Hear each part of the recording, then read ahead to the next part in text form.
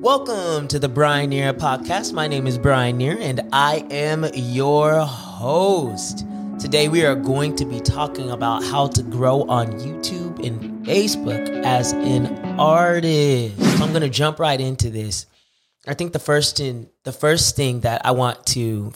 of advice that I want to give you today is it's so important that on these platforms that you create what we like to call evergreen content. Now, what is evergreen content? Evergreen content is content that's going to live past 2, 3, 4 months. It's content that literally is going to continue growing for 5, 10 years. Now, an example of evergreen content for us is a music video that we put out in 2015 called Back Where You Belong, for a song called Back Where You Belong. And Back Where You Belong, we didn't have a huge following at all. I don't even know if I had 1,000 followers or subscribers on YouTube at the time. There wasn't much going on the platform. But then 4 years later, in 2019, my team and I released Would You Still Love Me, right? And so Would You Still Love Me was actually released in collaboration with another channel on YouTube.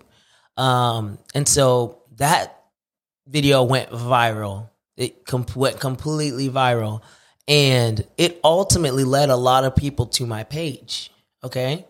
And so during that time, one of the things we saw is that Back Where You Belong started taking off to the point that within the year, Back Where You Belong had over 1 million views. Isn't that amazing?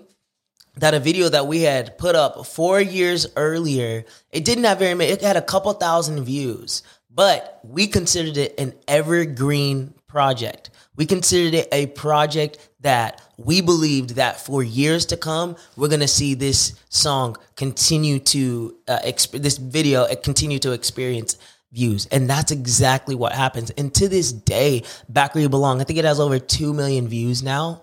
And it continues to grow, but that's an evergreen piece of content, a piece of content that's going to live far beyond just 1 year or 2 years. Okay. The second thing I think that is important, it's important to understand how YouTube and Facebook work. Okay. All of these platforms, specifically YouTube and Facebook, have algorithms that they are using to push out these videos and to expose them to different people. And so one of the things that they'll do is they'll constantly be putting out tips and tricks to getting your music video out. Your music video or your songs or whatever it is out. So it's so important that you're in touch and in tune with how their algorithms are changing and with what they're asking you to do. Like, for instance, one of the things that Facebook stopped liking, they stopped liking 16:9 videos. So they stopped pushing them as much. And so one of the things we did to adjust is we stopped putting 16:9 videos up, and we started doing more 4:3, some 9:16 videos, because we wanted our content to favor the algorithm, okay? And it's the same thing on YouTube. One of the big things about YouTube is like, get to the point. Get to the point. Don't spend a lot of time adding a lot of fluff to your videos. Get to the point. So even with music videos, a lot of the times we'll cut out intros now. We'll cut out intros and get straight to the verse of the song on a music video. You know, so it's important that you understand how the algorithms are working. And this is the thing, they'll tell you how the algorithms are working. You know, it's not some ethereal thing that we're just guessing on. They're constantly updating artists and telling them, updating artists and creators is a better word, updating creators on how to post on their platforms. YouTube and Facebook are probably the two most important. I think TikTok is quickly becoming one of the most important.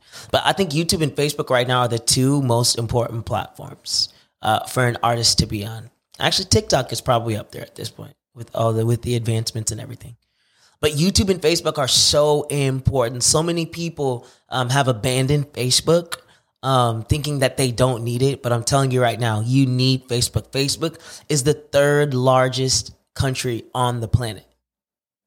It is huge. There are so many people. Also, Facebook has the easiest sharing mechanism. Easiest. And that's what we desire as artists. We desire for people to share our content, right? And so the easiest place for people to share content is on Facebook. YouTube is, again, is the third largest, I believe it's the second or third largest website on the planet behind Google. I don't know what other one they're behind. But YouTube is so important. It's so important for us to really focus a lot of our time and our attention on these two platforms, okay? The next thing is this. Be in touch with the type of content that YouTube is currently rewarding and pushing. We kind of talked about this in the algorithm, but like you want to stay on the cutting edge as it pertains to trends and other things that are going on, because these platforms love to reward those. They love to, on YouTube, they love to put content that is trendy and whatnot in their suggestion boxes, suggestions. So literally, like, your video pops up as the next video after, one of my videos. I remember whenever Would You Still Love Me came out, Say You Won't Let Go. I don't remember his name. James Arthur song. I think it's James Arthur. His song was out. And like every single time his song would play, my song would play after it. Or Why I Love You by Major. My song would always play after that. Because those videos were doing really well. So, and my video was in line with theirs. So the algorithm would start rewarding us by putting us in their suggestion feeds. Okay.